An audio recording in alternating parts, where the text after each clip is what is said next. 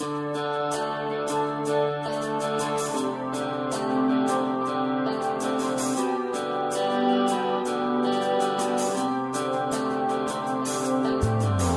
to Cato Audio for May 2012. I'm Caleb Brown. In this month's offering, Steve Forbes talks monetary policy. Researcher Adam Thierer talks about commerce among the several states. Author Dale Carpenter details some of the odd facts of a landmark Supreme Court case. Joshua Rovner evaluates the Iran threat. And the Wall Street Journal's Mary O'Grady talks about Latin poverty and the lessons for the United States. First up, this month's Cato Roundtable. The Supreme Court has taken up what is probably one of the most contentious cases in recent years, the Patient Protection and Affordable Care Act, also known as Obamacare. They devoted 3 days of oral argument to the case. And we're going to talk about that oral argument, what options are laying before the court, and some interesting arguments that were made in concert with that case. I'm talking with Clark Neily, a senior attorney at the Institute for Justice, and Trevor Burrus, a legal associate at the Cato Institute. Gentlemen, welcome. Thank you. Thank you. Now, the Cato Institute filed, is it right, 4 briefs in the case. The Institute for Justice filed 1 in a very specific way, and we're going to talk about that directly. But when we think about it's 3 days. There were several arguments presented back and forth. What was the most striking thing to you about the oral argument, Trevor? Well, it seems to me that I think everyone was pretty surprised that the Supreme Court understood exactly the way that we, in the broader sense of libertarian legal scholarship, had framed the issue. And they actually almost said things back to the attorneys that were almost exactly from the briefs that we've been filing. We filed 4 in the Supreme Court.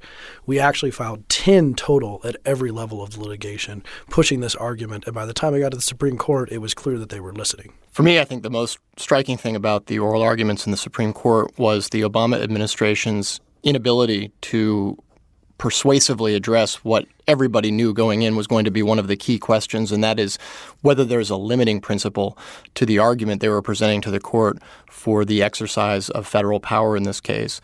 That was front and center. Everybody knew that you needed to have a good answer to that question, and the administration's handling of that issue was unpersuasive and frankly sloppy. Now, the Solicitor General, of course, was widely criticized for his presentation. How would you say that his presentation was ineffective, or the argument he was trying to present is simply not a very good one? Both. Frankly, I think the substance of the argument was lacking. It really sounded as if he tried to address the limiting principle issue off the cuff, which you should never do in an argument of any kind, certainly not at that level. And in my opinion, sort of on a more emotive level, he didn't sell it at all. He sounded tentative and, as if he was sort of thinking it through on the fly. And the result was that both, I think, in terms of substance and presentation, the argument for there being a limiting principle was quite unpersuasive. Exactly. They also argued within the framework that we gave them. Immediately they were put on that, you could say, backpedaling when Justice Kennedy asked them if you can compel commerce in order to create it. And from there forward, he was kind of on his heels. And it was very interesting, as Clark mentioned, that I think that they had limiting principles written down because he said, "Can you tell me your limiting principles, Justice Alito?" And he said, "Yes, Honor, we have 2." And so implying that they had previously formulated these limiting principles.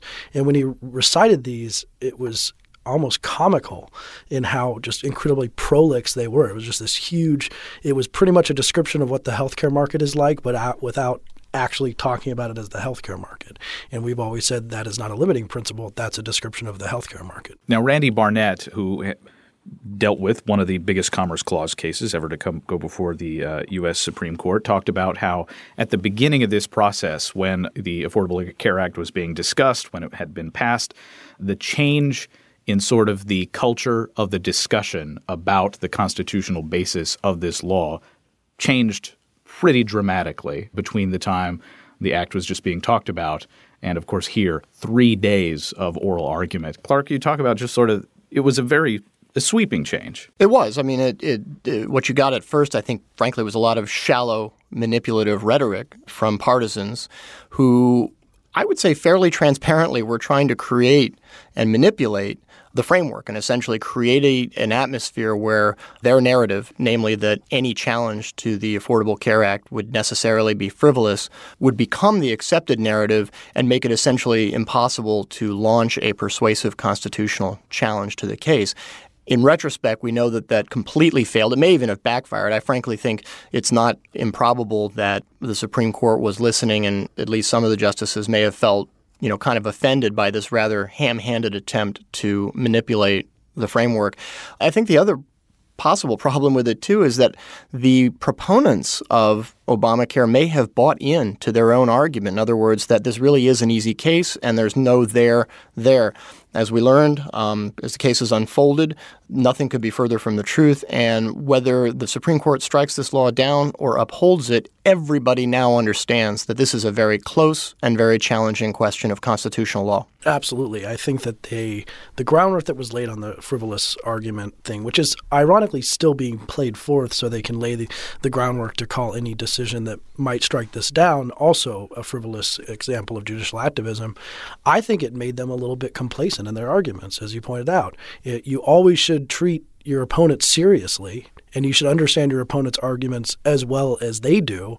That should be one of the first rules of litigating a legal conflict, and I don't think they did that. I think that they regarded it as a easy case. Clark, the President of the United States, took a rare opportunity recently to point out that pretty much striking down any part of the law would be a dramatic, and I believe he did use the word unprecedented, act of judicial activism. Of course, the Institute for Justice, I think, has gone some distance toward making that epithet less worthy in civil discussion. The Institute for Justice has their group dedicated to judicial engagement, which is to say judge laws by their constitutional basis rather than calling judges names for acting in a certain way. Let's just be real clear. The term judicial activism, except when used very rarely and with great precision, is nothing but an empty and frankly stupid epithet. What it essentially does is it enables you to express disdain for a decision that you have not explained the failings of, and probably in many cases you cannot explain the failings of. As we were mentioning before, win, lose, or draw, this is a close and challenging case under existing doctrine, and to sort of simply dismiss as activism a decision in one direction or the other is a kind of an empty rhetorical gesture, or at least it lacks legal substance, but it can pack a very powerful emotional punch. And it seems pretty clear that that's really what the president was trying to do, is to harness that emotional punch without actually having to make a case that his own Solicitor General had been unable to make persuasively in the court. And, just to add one more thing, of course, I'm sure everybody knows, it's not at all unprecedented. The Supreme Court has not struck down very much federal legislation over the years, and particularly since the New Deal. And of course, most of us would say not nearly enough.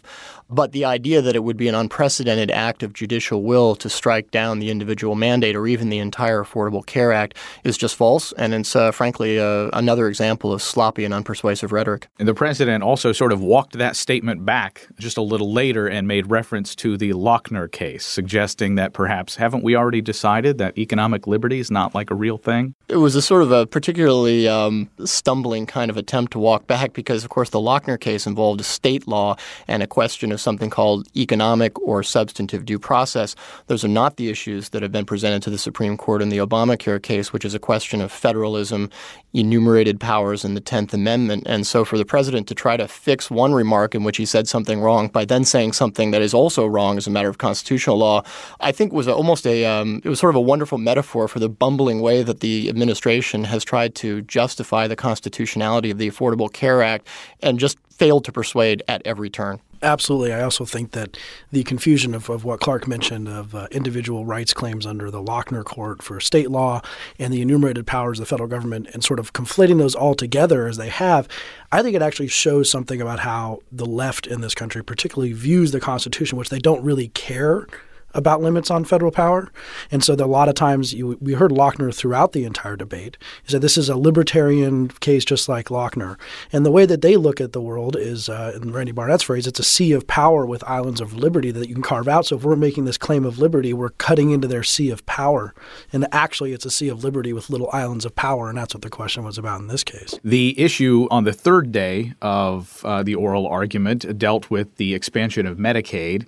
And this seems to be possibly the most difficult part for those broadly defined as libertarians to say, here's where you draw the line, because it's just not clear where you draw the line in the federal government's exercise of power related to the Medicaid expansion. Can you talk about that just a little bit? Absolutely. The Medicaid question deals with something that the federal government does all the time. It's actually one of its main courses of business, which is to pass spending bills and tell states that they don't get any money unless they change certain things, they pass certain laws. So probably the most famous example of that, and the case that actually the court was dealing with as the precedent, has to do with why all states have a 21-year-old drinking age. Because the federal government doesn't have the power to pass a drinking age, a nationwide drinking age. They seem to think that they don't have that power, but they don't think they need that power because they can give states highway funds on the condition that they make their drinking age 21.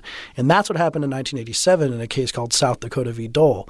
And in that case, the court said that at some level in which the federal government was giving money, it would eventually become extortion. They would be forcing them to do something by holding such a carrot out there and taking it away if they didn't comply with what they said. So in Obamacare, there's a massive expansion of Medicaid, and if the states don't comply with it, then the federal government doesn't only take away the extra Medicaid, they take away all the Medicaid that the states have. And that is, for many states, the largest single item on the budget. And so now the question is, where's the line? How much money and how much coercion does the federal government have to participate in until they're actually just almost commandeering the states in a way that kind of like how the individual mandate commandeers individuals? You want to talk about coercion? You have state taxpayers paying collectively tens of billions of dollars into the Medicaid program. And then the federal government's position is, if you want to see any of that money coming back into the state, you need to get in line and comply with all of the provisions of this law. I mean, if you put that in a movie, it would be the equivalent of somebody saying, hey, that's a real nice state healthcare system you got there. Be ashamed to see something happen to it. It's just right out of The Godfather. But yet it's hard to say, given all of these things that the Supreme Court has said okay to in recent decades, to say, okay, this is too much. Oh, absolutely. And where that line is. That's right. As Trevor said a moment ago, it has become a matter of business for the federal government to get things done by essentially coercing the states into compliance with policies that the federal government lacks the power, or maybe believes that it lacks the power, if it believes it lacks any power, to achieve on its own. So this has become a regular way of doing business in our country. It shouldn't be. Certainly the Constitution never intended to permit this. But you're exactly right. The Supreme Court has basically rubber-stamped so much of this that the question really is, how far is too far? And it's definitely difficult to draw a line. I mean, the court could say something, or they won't, but the line could be, well, if it's this percentage of a state budget, or if it's this type of thing, they're going to draw a line. It's going to be a more abstract legal line, maybe specifically dealing with how this grant works.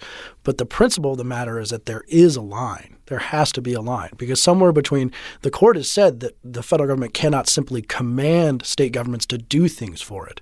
And so if it can't do that, then at some point the money becomes a command. The Institute for Justice filed a brief in this case, and sort of is this what I believe IJ refers to as a have-to issue? Because there are you have your pillars in which you deal with certain issues and make sure that the cases you take are squarely within that.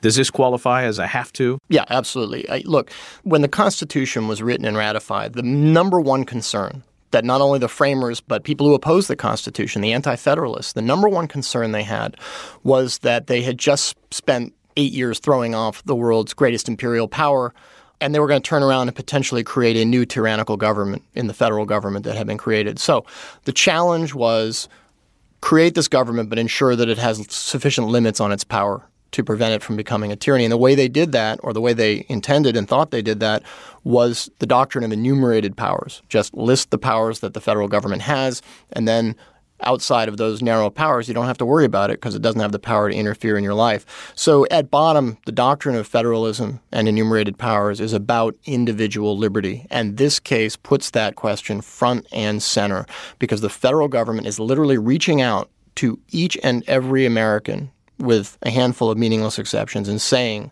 by virtue of the fact that you exist, you must purchase this kind of health insurance, like it or not. And that is unprecedented. And you want to talk about unprecedented? That's unprecedented. It is an unprecedented intrusion on liberty, and it is an unprecedented act of government coercion in this country. So yes, it was absolutely a have to. And George Will wrote a recent column about this that I encourage people to read. But the key term here is compelled contracts. That's right. Look, the common law history that our nation is a part of and that America draws its tradition from, a bedrock principle of contract law is that to be a valid contract, you have to have mutuality of assent. So that if one party has been coerced into the quote-unquote contract, it's not a contract because by definition, an agreement into which one person has been coerced is not really an agreement. There's no mutuality of assent, and you can't have a contract. So right from the get-go, the individual mandate, the requirement that people go out and purchase government-approved health insurance violates this bedrock principle of contract law. And interestingly, there's a parallel because to be legitimate government also requires the assent of the government. The government cannot exercise powers that have not been delegated to it by the people. So this law actually violates two fundamental principles of free will. First, government cannot compel you to do things that you have not assented to put within the government's purview, such as, for example, exercising powers not conferred to the federal government. And the government can't force you into a quote-unquote contract that you don't agree to because you lose mutuality of assent. That is essential for a contract. So you got no contract in this case and no valid federal authority. And those are mutually reinforcing principles, that the touchstone of which is consent. Well, absolutely. And going back to something Clark said a little bit ago, one of the most astounding things that a lot of people don't know, I would say not enough people know about the Constitutional Convention and the debates during it and after it, is that when they proposed a Bill of Rights at the Constitutional Convention, which was on September 12th, I believe, 5 days before they signed the Constitution, it was unanimously voted down by the states. And the reason they did that is because they thought they had created a government that was so limited that it wouldn't even be a concern. And many people know that the Anti-Federalists wanted a Bill of Rights, and that was one condition that they eventually assented to ratify. But the reason they wanted a Bill of Rights was because they thought that the power that was granted the government was bigger than the Federalists believed it was. So the power would be a problem. And Clark is totally right. It wasn't just the problem with enumerating rights was that you can't enumerate every right we have. And what in the background principles of law that the framers were working off of, the common law and this huge set of rights that are rights of freemen, rights of Englishmen, and contract was a huge part of that. Going back to Lord Coke, going back to the idea that there is a liberty and a freedom of contract that is protected as part of our natural rights. And those were all the things that the framers were going to leave the government out of, or hoped they would leave the government out of. That there are so many rights we have, and contract is one of the absolutely essential ones. Of course, the Supreme Court will try to make its ruling as universally applicable, but also narrow when they give us something that future courts can look at, read, understand, and apply. But what are really the options before the court in terms of dealing with this gargantuan piece of legislation? Paul Clement in his presentation said, hey, let's throw the whole thing out, give Congress a clean slate, to use his term. But of course, that doesn't necessarily have any meaning. Well, there are many options. I think there are three plausible options. The first is to uphold the law in its entirety. The second is to strike down the law in its entirety. And then the third is to simply invalidate the individual mandate portion of the law, but leave as much of the rest of it intact as possible.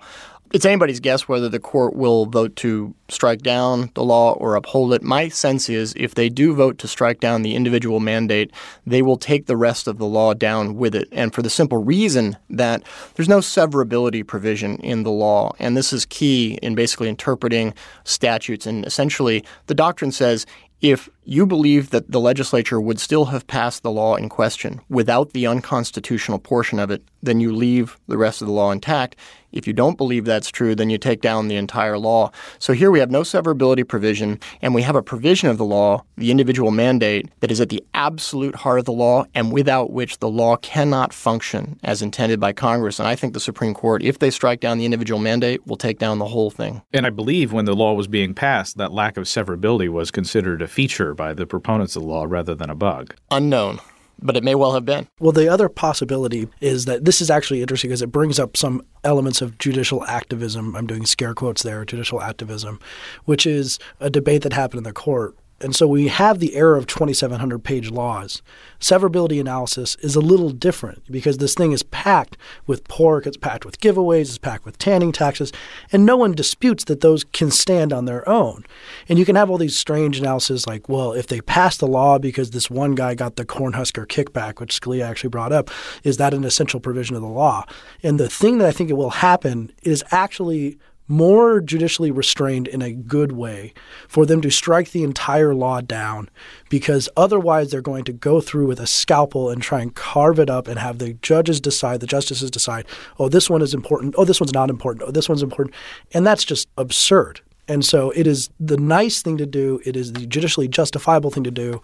Just take the entire thing down and say, Congress, try again. All right, gentlemen, we're going to leave it there. Clark Neily, senior attorney at the Institute for Justice, and Trevor Burrus, a legal associate at the Cato Institute. You can read the briefs filed in the case or watch a lot of media or recent conference on the Affordable Care Act recently held at Cato at our website, cato.org, ij.org as well. And Trevor, of course, here is a blogger at libertarianism.org, so be sure to check those things out as well. We expect a decision in late June, and then in this space, we will have another discussion about the Affordable Care Act and the fallout from that ruling.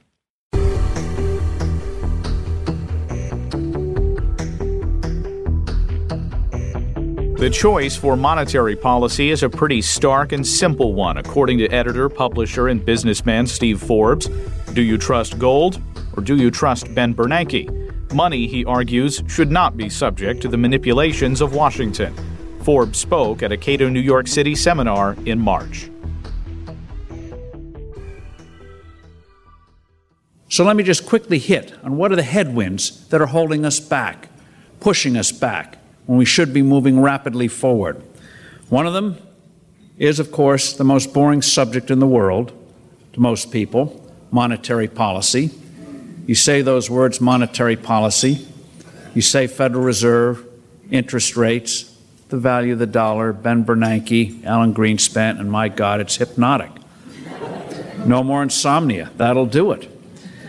And as I've told some of you, a bit of travel advice, since you're about to be bored to tears. If you ever find yourself in an airplane, in coach, middle seat, on the runway, watching your life pass away, you want a little bit of elbow room, start talking to your seatmates about monetary policy. They'll clear a wide path.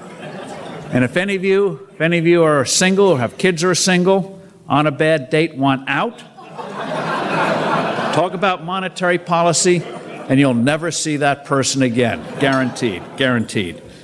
But as you know, monetary policy, for all the highfalutin and fancy words about it, simply boils down to the equivalent of an automobile. You can have a magnificent vehicle, but if you don't have sufficient fuel, you stall. Too much fuel, you flood the engine. Right amount, you have a chance to move forward. Same is true of an economy. Economy can have basic strengths. But if you don't supply enough money to meet the organic needs of the marketplace, and use that word organic, it's always used against us, so let's use it against our foes. Organic needs of the marketplace. If you don't meet the organic needs of the marketplace in terms of money, you're going to stall. If you print too much money, economic equivalent of flooding the engine, right amount, you have a chance to move forward. And so with the Federal Reserve has been on a bender since the early part of the last decade, printing too much money. And we could never have had a housing bubble if the Fed hadn't provided the juice for it. Couldn't have happened. And the Fed, combined with the geniuses of the Basel Accord, those of you who are into that, it's not kitchen stuff, it's this international regulation on banking that in effect said if you had government bonds, you had need no capital set aside as reserves. Whereas if you made a business loan, you had to set aside 8% minimum for reserves. So we got a sovereign debt crisis. And so on and on. The Fed had gotten it right. Other central banks would have gotten it right, most of them, at least to a degree, and we'd be in a much better condition today. Money is simply a facilitator of transactions. This gets to something you understand, but economists don't get it, most of them. And that is, money's not created by government. Money is created by you doing transactions in the marketplace. It simply makes it easier. 3,000 years ago, we had barter before we had money. So if I'd sold an ad in Forbes, how would I get paid?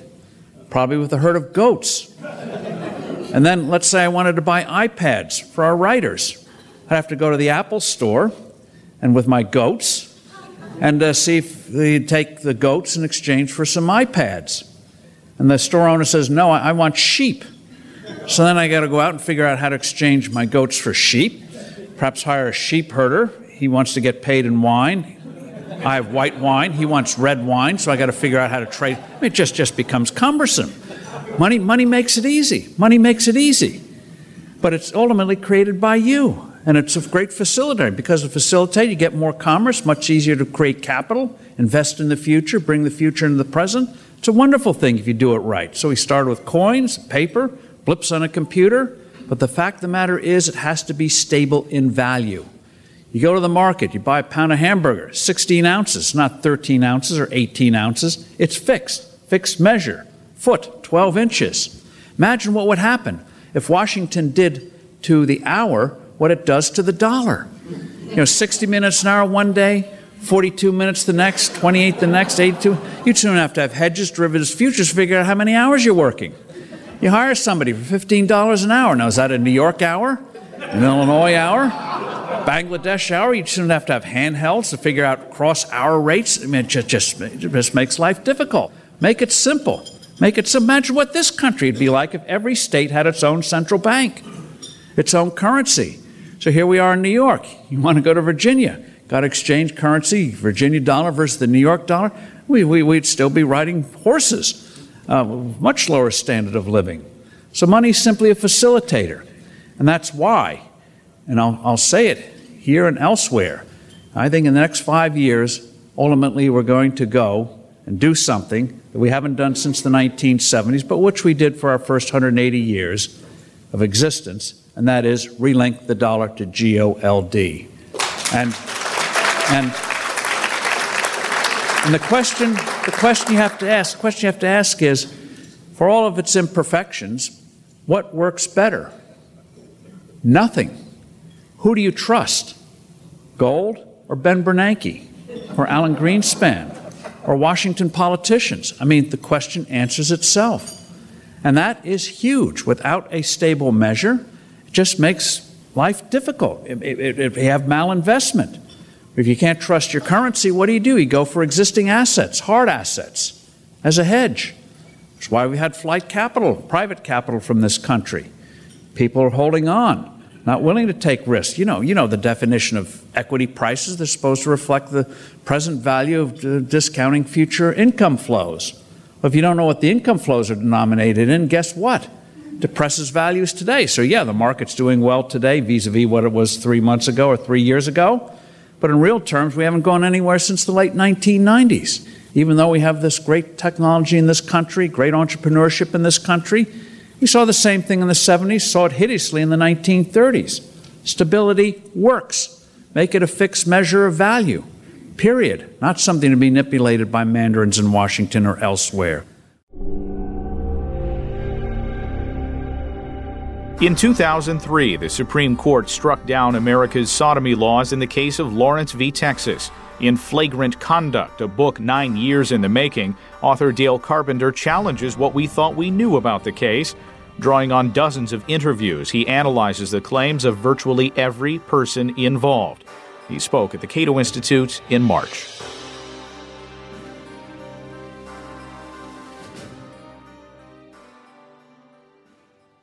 I came to write this book when I tried to write a law review article for the Michigan Law Review right after the decision came down, and decided I needed to write a factual background section to the law review, and realized when I read the decisions that there was no factual background available. If you look at the decisions of the courts, including the Supreme Court, you get at most a paragraph that says Harris County police entered an apartment where they saw two men engaged in sex that violated the state sodomy law, so-called, took the men to jail. They challenged their arrest under the Constitution's equal protection and due process clauses, and ultimately succeeded in Justice Kennedy's opinion.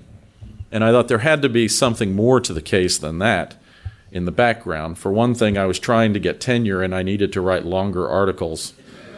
So I started calling around to my friends in Houston, whom I'd known since the 1990s when I lived in Houston. In fact, lived there when these arrests occurred. and who I knew from my own political activity, my political involvement at the time, both in the Republican Party and in the gay civil rights movement.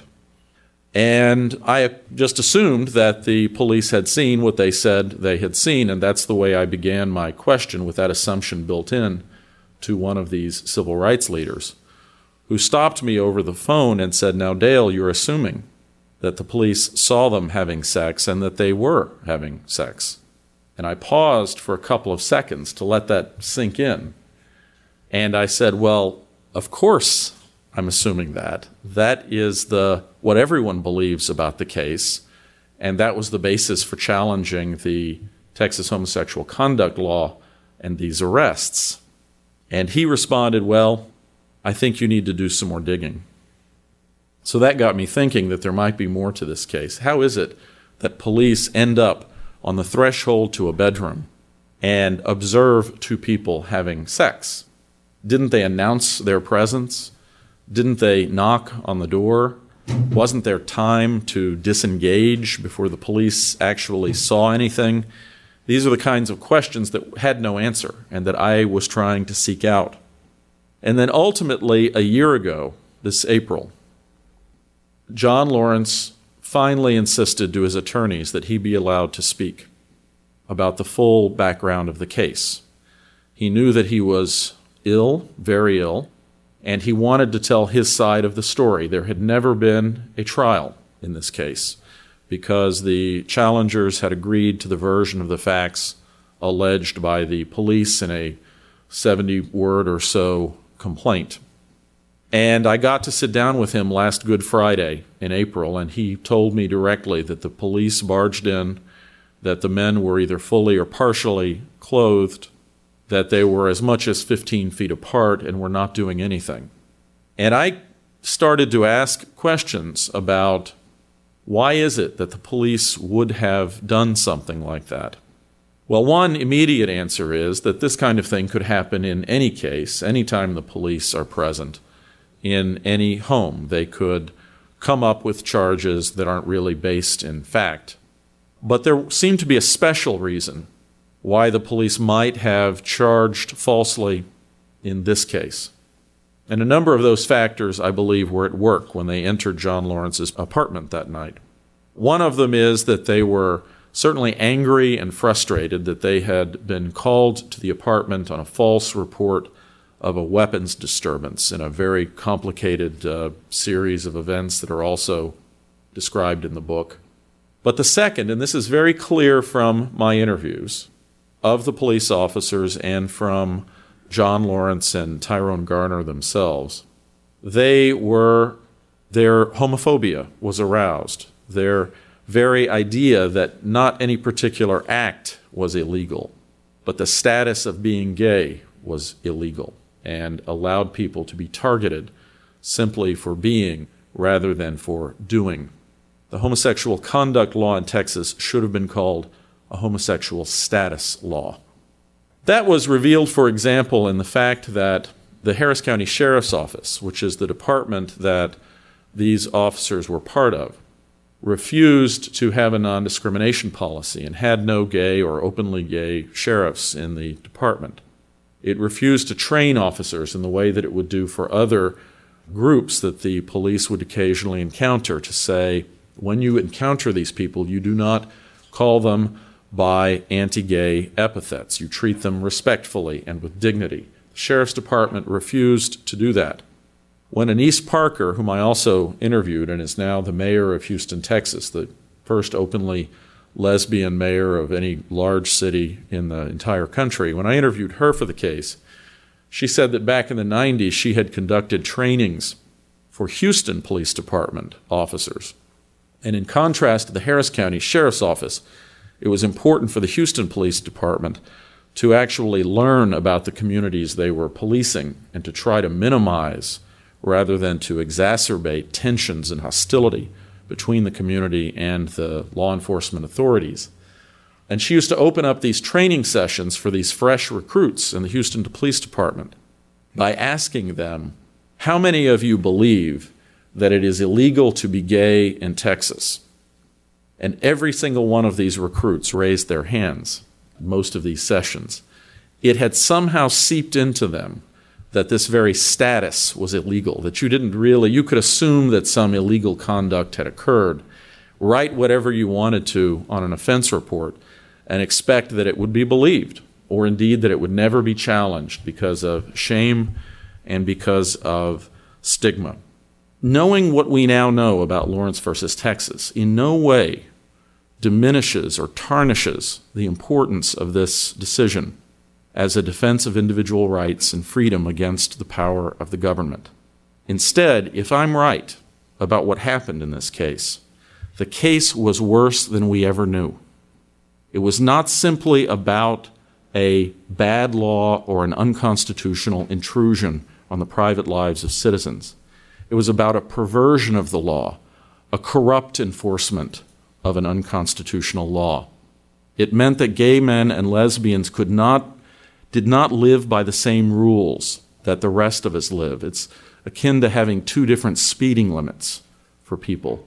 And that should be troubling to a constitutional republic that respects individual freedom. In the months since the International Atomic Energy Agency issued its November 2011 report, which raised new questions about Iran's nuclear program, the debate in Washington, D.C. over Iran has grown hotter. Policymakers, politicians, scholars, and pundits are now offering wildly divergent predictions and prescriptions. Joshua Rovner of the U.S. Naval War College discussed what motivates Iran and the policy implications at a Cato conference on Iran in March.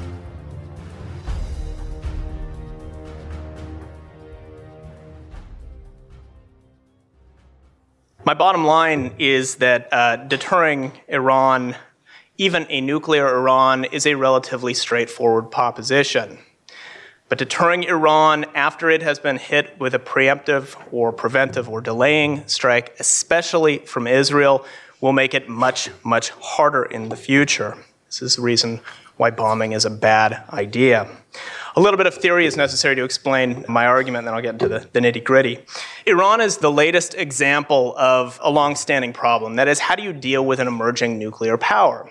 Deterrence theorists and scholars and observers have worried a lot about new nascent nuclear powers for a number of reasons. They have incomplete and immature security protocols. We're not sure that they can be reliable custodians of the stuff. They have uncertain command and control arrangements. New nuclear powers are usually flush with nationalism. Achieving the nuclear threshold is a moment of intense national pride, and nationalism can be a very dangerous animal. And new nuclear powers tend to overestimate the benefits of having a nuclear arsenal. Right? They make this technological breakthrough, and they think, wow, we've got it. We can do a lot of things in the world with our newfound nuclear strength. Actually, they can't do that much with nuclear weapons. Nuclear weapons have very little use beyond basic deterrence, and it takes nuclear powers some time to learn that. But the learning process can be dangerous. So those are reasons why we worry about them. Now, up to now, the debate about how to deter an emerging nuclear power has focused on the question of whether or not they are rational. Right? Deterrence theorists say in order for deterrence to work, you have to face a rational adversary who weighs costs and benefits. And some have argued that the nature of the Iranian regime, as Jamie was saying, is such that it doesn't weigh costs and benefits in the way that we weigh costs and benefits. They're not motivated by old-fashioned Cold War calculations of costs and benefits. Right? In the summer of 2006, for instance, Bernard Lewis wrote in the Wall Street Journal that according to his reading of Islamic text, and I'll quote here, August 22nd, 2006 might well be deemed an appropriate date for the apocalyptic ending of Israel and, if necessary, of the world. Right? He had gone back and he had scoured Islamic texts and he said, wow, this might be the day where they decide to just end the world. They've got these apocalyptic notions. Happily, it didn't happen. Right? We made it to August 23rd. 2006. But the sense that this regime is not rational continues to linger, as well as the idea that it is insensitive to our deterrent threats. I think this is wrong. I think that we can deter a nuclear Iran. I think we can deter all of the threatening actions that I laid out earlier. It will take time, it will take patience, it will take a lot of hard thought and hard work, but it's a relatively straightforward problem. We've done deterrence in the past against equally bizarre regimes. We can do it against Iran today. First, we can deter Iran from rapidly expanding its nascent nuclear capabilities. Some Iranian leaders, like President Mahmoud Ahmadinejad, use very heated rhetoric, really over-the-top rhetoric. But other Iranian leaders treat him with disdain. A lot of Iranian leaders are frankly worried about international prestige and international respect. Right? And if we carefully and continually promise them that a rapid expansion of their nuclear effort will lead to international opprobrium, they might slow down. In fact, I think it's likely that they will slow down. Second, we can deter transfer to proxy actors. Right?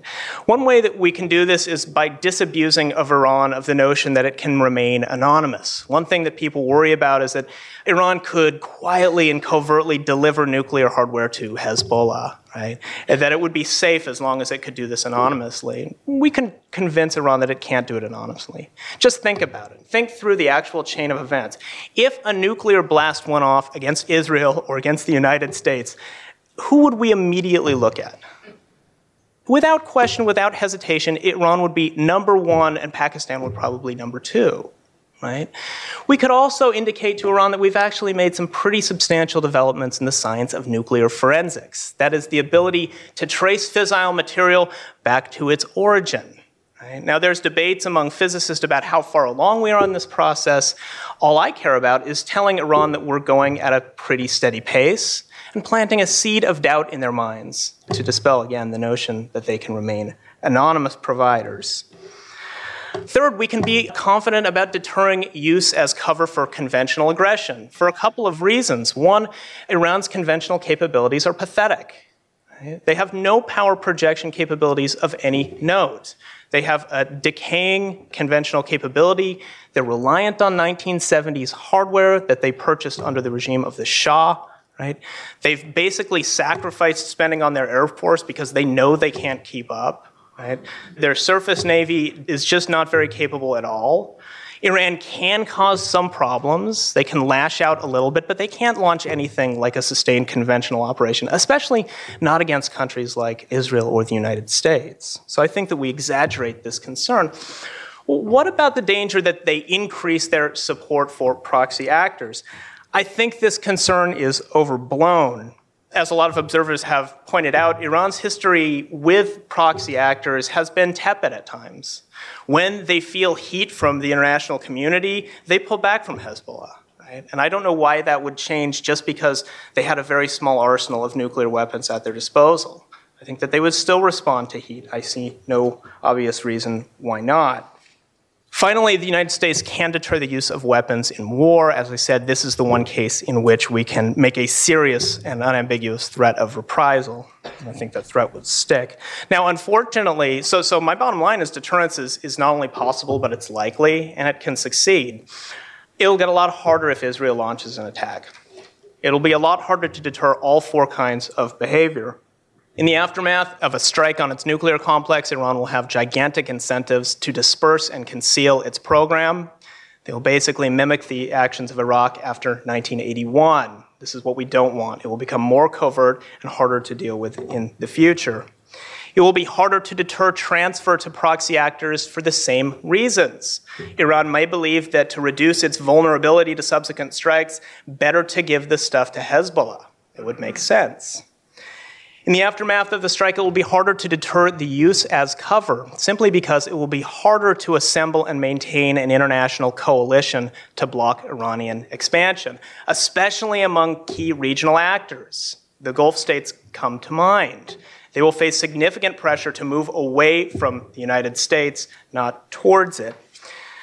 Finally, and most worrisome, it'll be harder to deter the use of nuclear weapons in war.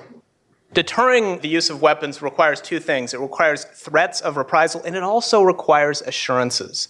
We always forget this. There has to be an assurance attached to the target of the deterrent threat that if you restrain yourself, we're not going to hit you anyways, right? You will not be targeted as long as you subdue yourself. It'll be almost impossible to issue anything like a credible assurance in the wake of a strike. Iran would have no reason to believe us.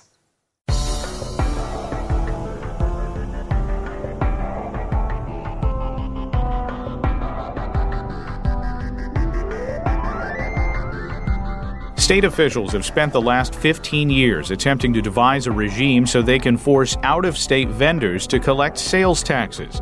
But the Supreme Court has ruled that such a cartel is not permissible without congressional approval. And there are moves afoot to tax our internet transactions at the federal level. At a Cato Capitol Hill briefing, researcher Adam Thierer of the Mercatus Center pointed out that there are ways to promote regular commerce without punishing it.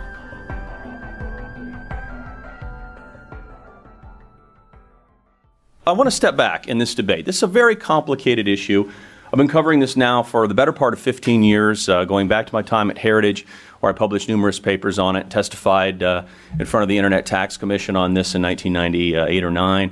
Wrote a book for Heritage on federalism and interstate commerce and technological issues that related a lot to this issue. This is complicated because really you have to go back to the very founding of our republic to understand why this issue is so contentious. You have to remember that America's Constitution is not really our first Constitution. We had something called the Articles of Confederation before that, as most of you know, but it did not last very long. It only lasted about, 14 years. And we promptly abandoned it after we realized that the downside of that was that sort of untrammeled states' rights approach was not going to ultimately help us breed the kind of union we were looking for, specifically the sort of commercial union we were looking for. And the real stroke of genius in our Constitution, well, there were many forms of genius in our Constitution in terms of human rights and so on and so forth, but the fact of the matter is, what's often forgotten is that our Constitution created the world's first free trade compact. And we have a free trade agreement among the states, thanks to the Constitution, that sets out certain guidelines about how commerce among the states will work. And this was really, again, why we abandoned the Articles, because Articles of Confederation did not have provisions that helped deal with the interstate trade disputes or tax disputes that might arise. And so the Constitution handled this in various clauses: Article 1, Section 8, Clause 3, the Commerce Clause; Article 1, Section 10, the Compacts Clause. A variety of other provisions in the Constitution dealt with this. So why is this important? Well, we have to flash forward a long time, come all the way up to about the 1930s, when the states decided they needed to start devising alternative revenue mechanisms during the Depression era because of the fact that other types of revenue mechanisms were failing. So along came the sales tax. And at first it was pretty small, and it was fairly small for a long time. Up around 1950, it was still only averaging about 1.2%. But it grew and grew and grew. Today it's somewhere a combined rate of over 6 or maybe more than that now, I'm not sure. But the fact of the matter is that what made it so complicated was that once the interstate market really started robustly developing in America, we started having real tensions with our sales tax, because our sales tax was taxing goods at point of sale, and most transactions were taking place at a counter in a certain store, department store, whatever else. It's fairly easy to administer this tax system. So when interstate commerce came along and so-called remote sellers, interstate vendors of commerce, came about, there were some real complications posed for our sales tax system. And many state and local governments said, well, we need to be able to trace and tax all that activity in the name of tax fairness. So this really first became a huge problem with regards to things like catalog and mail order sales, and it was forced, the courts were forced to deal with this ultimately, and along came a series of cases that dealt with so-called nexus, or the physical presence standard by which a state would know when they could actually tax or not tax. And the court laid out some guidelines for this because Congress refused to essentially act in this front. So a body of so-called dormant Commerce Clause jurisprudence started to develop, and today we're still stuck with it. We had cases starting in the late 60s going all the way through 92 and some other decisions in between that dealt with this, but basically the law of the land is nothing that really Congress has passed or that the states are dealing with. It's really what the courts have handed down in a handful of decisions. And so we have a situation today that is really quite a mess, because Congress has, so far at least, decided not to act, remain fairly silent on this. The states have moved aggressively to try to find a way to equalize tax treatment in the name of tax fairness, trying to impose the same sorts of destination-based taxes on interstate vendors that they impose on Main Street bricks and mortars vendors. And you've been left with this real trouble about how we're going to do this in a fair and constitutional fashion. Now, why is it that the states can't do this? Well, the states can't do this because, of course, these companies who essentially administer the sales tax system on their behalf are obviously not in their states, or else they would have to collect. But when they do not have the sufficient nexus or physical presence to allow the states to do this, the states have sought to try to impose it anyway in a variety of ways, but the courts have again held the line on that. So what the states really want is some sort of a blessing from Congress to essentially go ahead and find a way to impose these taxes in a constitutionally permissible fashion. They want to also do this in conjunction, part of a multi-state compact or accord. These are not unprecedented. We've had other multi-state compacts dealing with things ranging from agriculture policy to steel policy, and a number of other things, water conservation. But the really tricky thing here is, again, going back to our founding period, you're dealing with something that is unambiguously interstate commerce in nature. So goods that move over mail order or catalog or now the internet obviously have a clear interstate component, and many of these companies are interstate vendors in character. The states cannot do this, at least in my personal estimation, they cannot do this without the blessing of Congress. And so we've had legislation introduced now for many years that would essentially grant that blessing to the states. The most recent bill introduced by Senator Durbin would do this by, I think it's the Mainstream Fairness Act, and that would basically give the states and localities the power to do this as part of this compact. So, is this a good idea? Well, for many of the reasons that Dan Mitchell already talked about, I think there's some real serious concerns that some of us in the free market community have with this sort of an approach. My concern begins, as the title of my paper with Veronique Furcado implied, that, the first principle in this debate that people are always fighting about is tax fairness. But tax competition is every bit as important as tax fairness. And also, when it comes to tax fairness, there's many other ways to skin that cat. I mean, let's be clear. In fact, many years ago, I remember working closely with a lot of folks in the retail community, trying to get them to understand that, look, we'll all come to bat for you in state capitals and help you fight burdensome taxes that you pay that others do not. Because let's be clear, there is a bit of an unfairness here in the sense that mainstream vendors are currently paying some significant tax burdens, and maybe some other players are not. But that does not justify an by any means necessary approach to getting this job done or achieving fairness, especially when other constitutional principles are at stake or tax competition is a value that we care about. And therefore, I think the better approach would be for retailers to understand that ultimately what you're doing when you endorse a multi-state tax accord for the purposes of getting taxes imposed on the new kid in town, the internet, is you're probably shooting yourself in the foot in the long term. Because, of course, you yourself may be a vendor of interstate commerce in other ways, or you may be setting up a bit of a Frankenstein monster that you think you can control or at least keep in check, when in reality there might be better ways to go about dealing with this problem.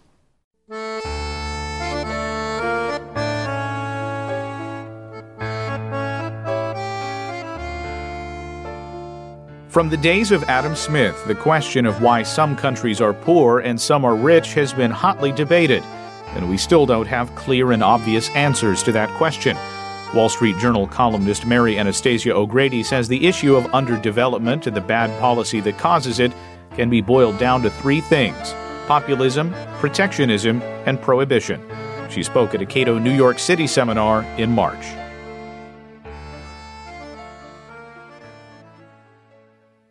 The fashionable explanations for Latin American underdevelopment are things like corruption, lack of education, poor infrastructure, and my personal favorite, a shortage of money, which, if you can believe it, we are told causes poverty. We are told that it's a shortage of money that causes poverty, and this means that if we give countries money, poverty will go away. And of course, the great development economist, Peter Bauer, who was also the winner of the Cato Institute's Friedman Prize in 2002, famously pointed out that a shortage of money is not the cause of poverty. A shortage of money is poverty. But I digress. All of these things, corruption, lack of education, health care, poor infrastructure, even poverty, are symptoms of bad policy. And what about that policy? Well, I like to sum up the bad policy of poverty by the 3 Ps: populism, protectionism, and prohibition. And if you ever find yourself confused about why rich countries like Argentina and Venezuela are poor, just refer to the 3 Ps. You cannot go wrong, believe me, I tested the theory. Most of us already know this. We know that populism, protectionism, and prohibition are all bad for development. And these are the things that we proponents of liberty often find ourselves talking about when we struggle to make things better off. How to open markets, how to keep politicians from turning us into dependents of the state, and of course, how to change drug laws so that organized crime doesn't replace our democratic institutions, something that is a big threat in Latin America. I'm fine with all that, and that's one of our roles. But I'm increasingly convinced that we're still very far from the source of our troubles when we address threats to liberty in this way. What I've come to appreciate is that just as corruption, lack of education, poor infrastructure, and poverty are byproducts of the 3 Ps, the 3 Ps are also a byproduct of something else. Something else much more fundamental that has gone wrong in the region and that also threatens this country. So I ask you for a minute to just focus on 2 things. First, to borrow a fundamental principle of the Cato Institute, ideas matter. I think we all agree on that. To be more specific, which ideas prevail in society, which ones are considered legitimate and moral, that's what matters. Secondly, focus on the fact that without entrepreneurship, a society cannot achieve prosperity. Impossible. Now look at Latin America. If you look past the immediate problems that I was just outlining, you will find that it has been the ideas from academia and from intellectuals more broadly that have played the key role in undermining the entrepreneurial culture in Latin America over the past century. Ideas that are hostile to entrepreneurship are not only part of the popular culture, but they are embedded in the constitutions of these countries. These ideas hold that profits are morally suspect. And this, ladies and gentlemen, is what strikes directly at the heart of property rights and therefore prosperity for hundreds of millions of Latin Americans. So how did this happen? Well, let's first start with the famous John Maynard Keynes, easy, calm down, quote describing the power and influence of intellectuals. And this is a direct quote. This is in the very end of the general theory. The ideas of economists and political philosophers, both when they are right and when they are wrong, are more powerful than is commonly understood. Indeed, the world is ruled by little else. Practical men who believe themselves to be quite exempt from any intellectual influence are usually the slaves of some defunct economist. Madmen in authority, we won't mention names, who hear voices in the air are distilling their frenzy from some academic scribbler of a few years back. I am sure that the power of vested interests is vastly exaggerated compared with the gradual encroachment of ideas. This is a truism that Latin Americans did not understand until it was too late. And it is how we too will lose if we don't pay attention to the importance of making the moral case for the market. Let me show you how I know it's true. Latin Americans, I should say, as you probably know, have no problem being entrepreneurial. Immigrants to the US have a long history of starting their own businesses once they've landed in this country. So how come they don't display these same skills at home? I submit to you that it is because the dominant ideas in the region over the last century have been hostile to entrepreneurship. And if you doubt this, have a look at the new book by the Mexican historian Enrique Krause, titled Redeemers and subtitled Ideas and Power in Latin America. The book profiles 12 individuals who Krause believes represent the major political ideas in the region from the middle of the 19th century through the 20th century. He starts with José Martí and ends with Hugo Chavez. He includes profiles on Eva Perón, Che Guevara, Octavio Paz, who, by the way, toward the end of his life was a liberal, but was not a liberal for most of his life, Gabriel Garcia Marquez, and then Bishop Samuel Ruiz, who sort of laid the groundwork for the uprising in Chiapas in 1994, and Subcomandante Marcos, who was actually the leader of the uprising there in Mexico. These individuals, Krause tells us, were the ones who sowed the dominant political ideas over the 20th century. No name listed here is an entrepreneur, an innovator, a builder, or a merchant. And these idea men, and one woman, promoted collectivism, equality, and the socialization of risk. It was the dissemination of their ideas that molded the norms and values of the rule of law. The power of ideas was well understood among intellectuals in the left throughout the 20th century. They made it their business to get control of academia, and they succeeded. And Venezuela is a prime case where they got total control of the education system through the universities, and I think they're reaping the gains from that right now. And in the classroom, a new narrative emerged. It gave the moral high ground to the state and denounced the market as immoral. Millions of Latin American students have been marinated in this morality, which views government as the source of justice and the market as greedy and wrought with failure. This had a profound effect on the political climate in the region. As Enrique Krause shows in Redeemers, intellectuals opposed to classical liberalism, working in the name of something that he calls Latin American nationalism, began to appear in the earliest years of the 20th century. Krause believes it was a backlash against the US victory in the Spanish-American War. But whatever the reason, nationalism's economic counterpart, which is socialism, then got a huge boost during the Great Depression.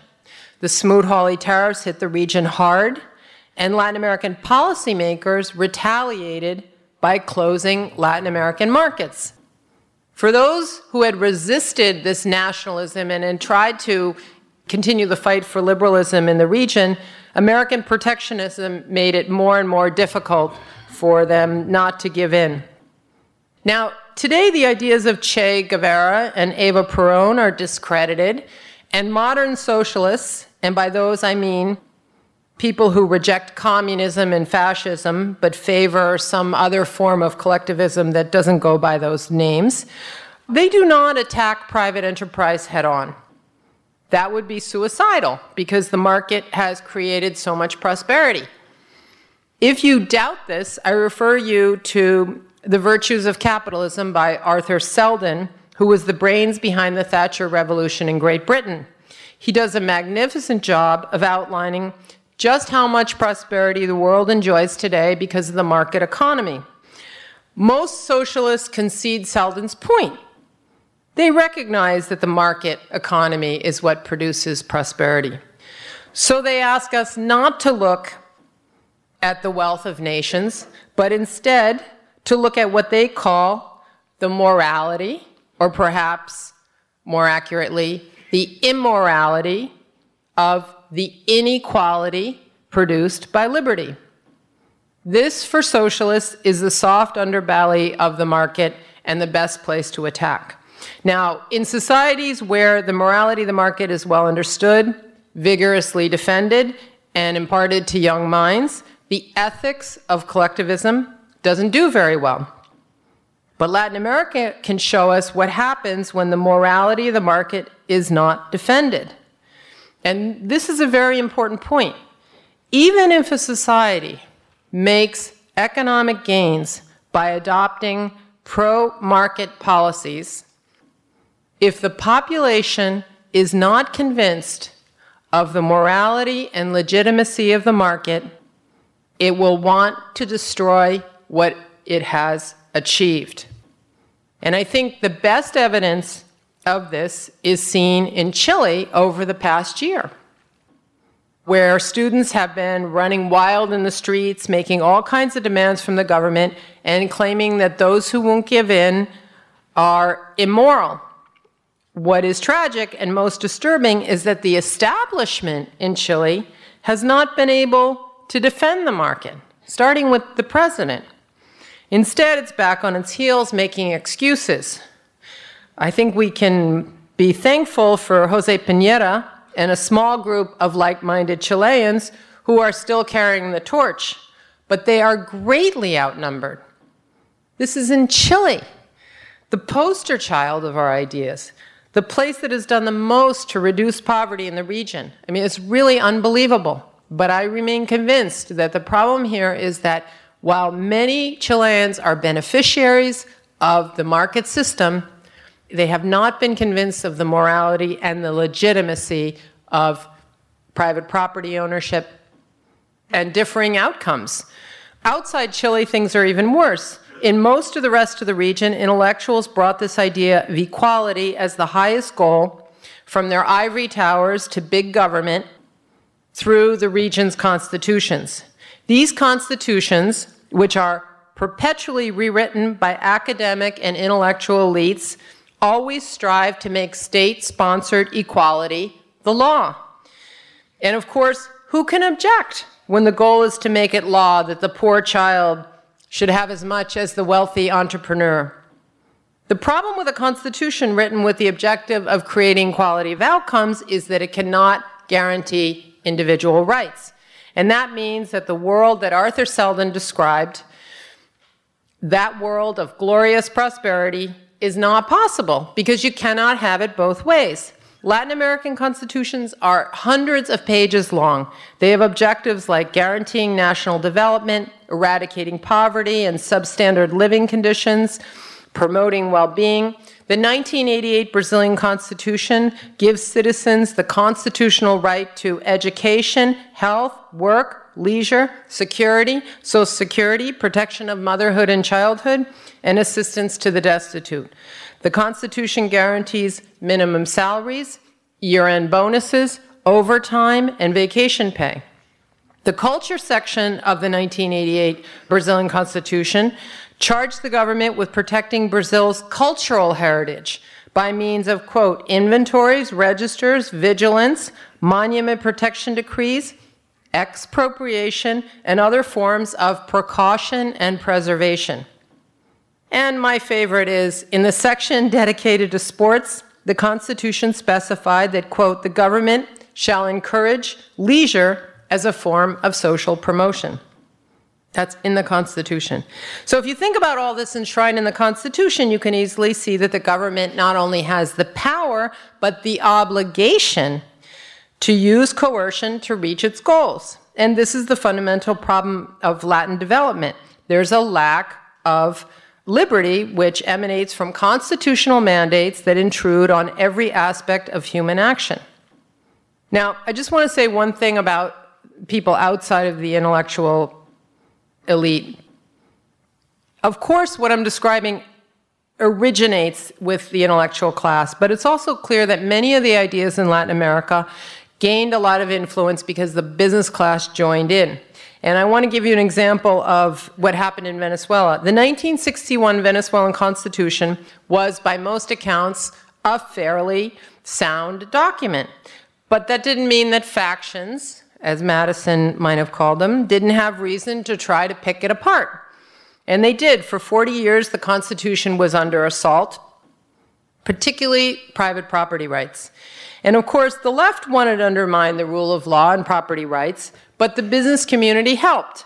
And here's what Carlos Ball, who's a Venezuelan journalist, now lives in the United States, very good on this subject. Here's what he wrote about the slow deterioration of property rights in the 1961 Constitution. See if you think it sounds familiar. Many in the business community did not rebel against the growing state intrusion because they saw it was easier to convince one cabinet minister than a market of consumers. I'll never forget watching Venezuelan businessmen cheering the nationalization of foreign oil companies, not realizing that the politicians would soon come after them with more controls, regulations, and taxes. Close quote. And of course, we know that the government of Hugo Chavez has subsequently done much worse. So in closing, I just want to say that when the state gets the moral high ground in matters of personal decisions and property rights, there are no end to the steps that it will take to contain liberty in the name of social justice. And if you need an example, just look to the region to the south. Once this happened, standard of living will necessarily decline. Now, you may think that can't happen in the United States. I am nowhere near as convinced.